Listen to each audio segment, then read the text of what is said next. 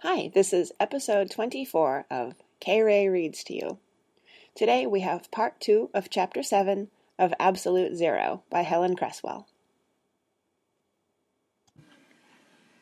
There was no reason to suppose that Zero would not then adopt his usual tactic of slumping down and waiting to be found. Some other element had to be added to the situation to make it possible for Zero to extend himself. This was where the bloodhound aspect of the operation came in.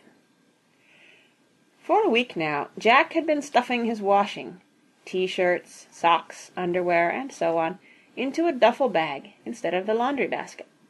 He had got this idea indirectly from a dimly remembered telling of Hansel and Gretel. Instead of dropping pebbles, Jack was going to drop clothing. If Zero sniffed around enough, he should, with the aid of these clues, gradually work his way home. He'd follow my scent to the ends of the earth, Jack thought fondly. He's a one-man dog. Nonetheless, he realized that Zero was going to have a shock when he found himself thus heartlessly abandoned, much more than Hansel, who had at least overheard his stepmother planning the whole thing, and had been prepared for it. Accordingly, Jack spent the outward journey throwing a lot of sticks for Zero, and doing a great deal of patting and praising. He hoped that this would help Zero not to take the necessary desertion too personally. Halfway across the meadow, Jack opened the duffel bag. Everything in there seemed suitably smelly, and would give Zero a good strong scent to follow. He waved a sock under Zero's nose. "Sniff, boy!" he commanded. Zero sniffed obligingly, and growled, and made to worry the sock. Jack snatched it away and threw a stick. While Zero was fetching it, Jack surreptitiously let the sock drop, and walked on. He kept this kind of thing up for the next mile or more. At intervals of around 200 yards, he dropped an item of clothing. He ran out of clothes to drop in the middle of a small wood.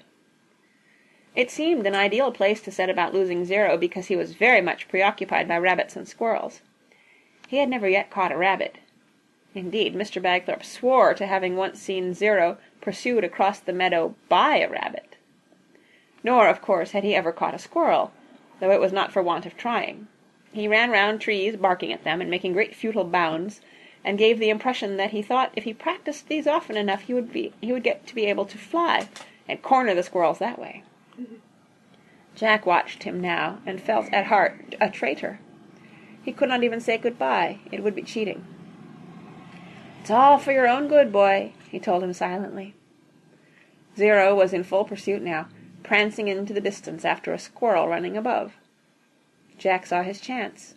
He turned and ran. He did not stop until he was right out of the wood.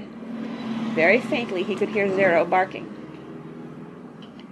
Jack looked about for the vest he had dropped at the edge of the wood, but could see no sign of it. There was not much wind, and so it could not have blown away. "It doesn't matter if I can't see it," he thought. "I can't sniff it out like Zero can. He'll do it." He set out confidently for home, walking fast in case Zero caught up. From time to time he caught a glimpse of a sock or T-shirt. The trail was still intact. It was Jack's misfortune, then, to be the first to encounter Daisy's flood. Because he was there when the Bagthorpes returned, upstairs with Grandma, he too was counted as an accessory after the fact, and came in for a good share of Mr. Bagthorpe's fury. Jack met the flood at the kitchen door. There were several floods, one, in fact, for each source of water in the house, but this happened to be the first. He looked down at his feet. Crikey! Water was actually flowing under the door. He pushed it open. The deserted kitchen was awash. Drifting over the tiles in little mad flotillas were empty paper cupcake cases in rainbow colors, which were, Daisy later explained, the Navy. Jack did not at the time know this. He stood and boggled and wondered by what strange kind of accident they had come to be there. Here and there were a wooden spoon, a peg, and, like a raft, the breadboard. Jack was so thrown by this amazing sight that it was nearly a full minute before he registered that he could not only see water, he could hear it. His eyes went to the sink. Then he waded through, ankle-deep, to the taps. By the sink was the chair Daisy had stood on to reach them. Still he heard water. Jack groaned. He splashed his way to the utility room. As he passed the open larder, he could see a giant packet of sugar-coated puffballs drifting aimlessly past the vegetable rack. When this tap was turned off, there was relative quiet. Jack listened. Still he heard water, dripping now, steadily and heavily. He went back into the kitchen and raised his eyes. Water was seeping in droplets, gathering and plashing down onto the flood below. In the hall, the parquet was just covered and the rugs squelched slightly, as did his shoes. He pushed open the door of the sitting-room and saw water coming down the walls and through the ceiling. Grandpa sat dozing, as yet high and dry. Jack decided to leave him. There was no immediate threat to his life, and it would take more time than Jack could afford to explain to him what was happening, even had he known. Instead, he ran up the stairs 2 at a time to meet a fresh flood on the landing. Now he could hear Daisy's voice. "Soup, soup, bootiful soup, bootiful pea-green soup." Horrified by the implications of this chant, Jack threshed his way to the bathroom. His worst fears were confirmed. Daisy had poured a whole bottle of green bubble bath into the overrunning bath and wash basin. She said afterward that this was to make things more real, that she wanted the water to look like the sea, all foamy and green. When Aunt Celia heard this, she murmured something about the foam of perilous seas in fairylands forlorn, and clasped Daisy to her. "She's going to be a poet," she told everybody. Daisy, at present, wore only her knickers, and was busy ladling the green water out of the bath and into a flower bowl, undies. "Hello, Zack!" she squealed, seeing him. "It's lovely! Ooh, it's lovely!"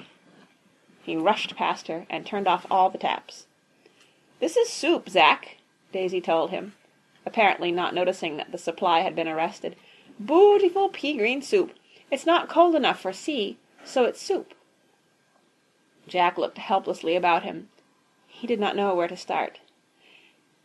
"And upstairs," continued Daisy happily, "there's a fountain and a waterfall." Jack rushed for the door and bounded up the next flight of stairs. The shower, trained directly at the floor, was at full pressure. Jack put one arm across his face to shield it, and advanced. He was soaked from head to foot by the time he had groped for and found the taps. A telltale chair, its padded velvet saturated, stood by the basin. Jack really did not know what to do. He stood mesmerized, and noticed that he had little green bubbles fringing the bottom of his trousers. Should he dial 999, he wondered? Did the fire brigade deal with floods as well as fires? He decided probably not. He went down and found Daisy just about to enter Grandma's room. "I'm taking Grandma some soup," she told him. Jack actually found himself opening the door for her. Grandma was sitting by the window, a book in her lap, asleep. "Wake up, Grandma Bag!" shouted Daisy. "It's dinner time!" Grandma blinked her eyes and snorted and turned. "What? What's that?" "Look!" Daisy triumphantly plonked the flower bowl on the dressing table, and green water and foam slopped out. "Soup, Grandma Bag," Daisy told her. "I know it's foamy, but it's not sea, I promise. It's too hot for the sea." "Thank you, Daisy," said Grandma, recovering herself and realizing she was caught up in some kind of game. "You haven't got a spoon." Daisy trotted to the door. "I'll fetch you one. I bet the ocean's full in the kitchen." "A true Bagthorpe," Grandma told Jack as she disappeared. "What is the child talking about?" He had to be careful, he realized. Grandma was 75. He had to break it to her gently. He was still working out the best way to do this when from down below came blood-freezing yells of fury and despair. The rest of the Bagthorpes had returned. It turned out that Mr. Bagthorpe had looked in the previous week's paper by mistake, and the French film was not showing. He hated to be wrong, but he hated above all to be seen to be wrong, and had driven back in a mood of suppressed fury. When he opened the kitchen door, this fury instantly became unsuppressed. He had waded across the kitchen, and was now standing, wet to his knees, in his study, and yelling, "Through a locked door! I don't believe it! Through a locked door!" Jack left Grandma and ran halfway down the stairs. Through the open study door he could see his father's soaked trousers and shoes, and hear dripping and spattering. Mr. Bagthorpe's desk had been flooded. The rest of the day was, even by Bagthorpe standards, memorable. Their annals were not without incident, but this particular event still stood out even years later. Daisy's flood divided the camp. Grandma and Rosie both fell heavily onto Daisy's side. Jack was neutral, his mother tried to be, and the rest were ranked against her. A fresh batch of cables was set off at enormous expense, as Mr. Bagthorpe was to discover when his telephone bill arrived. Mr. Bagthorpe's own cable was to the effect that if Uncle Parker did not return immediately and remove his unhinged daughter, he, Mr. Bagthorpe, would not be responsible for his actions. It also advised Uncle Parker to hang on to his money, as he would need every penny he possessed to restore the Bagthorpes' ruined house and furniture. Grandma's cable said, "Daisy is a true Bagthorpe. Stop. She can stop here forever. Stop. She is a shining jewel of a child." And Mrs. Bagthorpe said, "Ignore Henry, but Daisy really has been most trying." The Bagthorpes had certainly been tried, as in Grandma's inaccurately quoted Methodist hymn. For so read but, and for lot read not. From trials unexempted they dearest children are, so let us not be tempted above what we can bear. And that's the end of Chapter 7 of Absolute Zero. Come and visit me at my blog, www.kray.org. See you next time.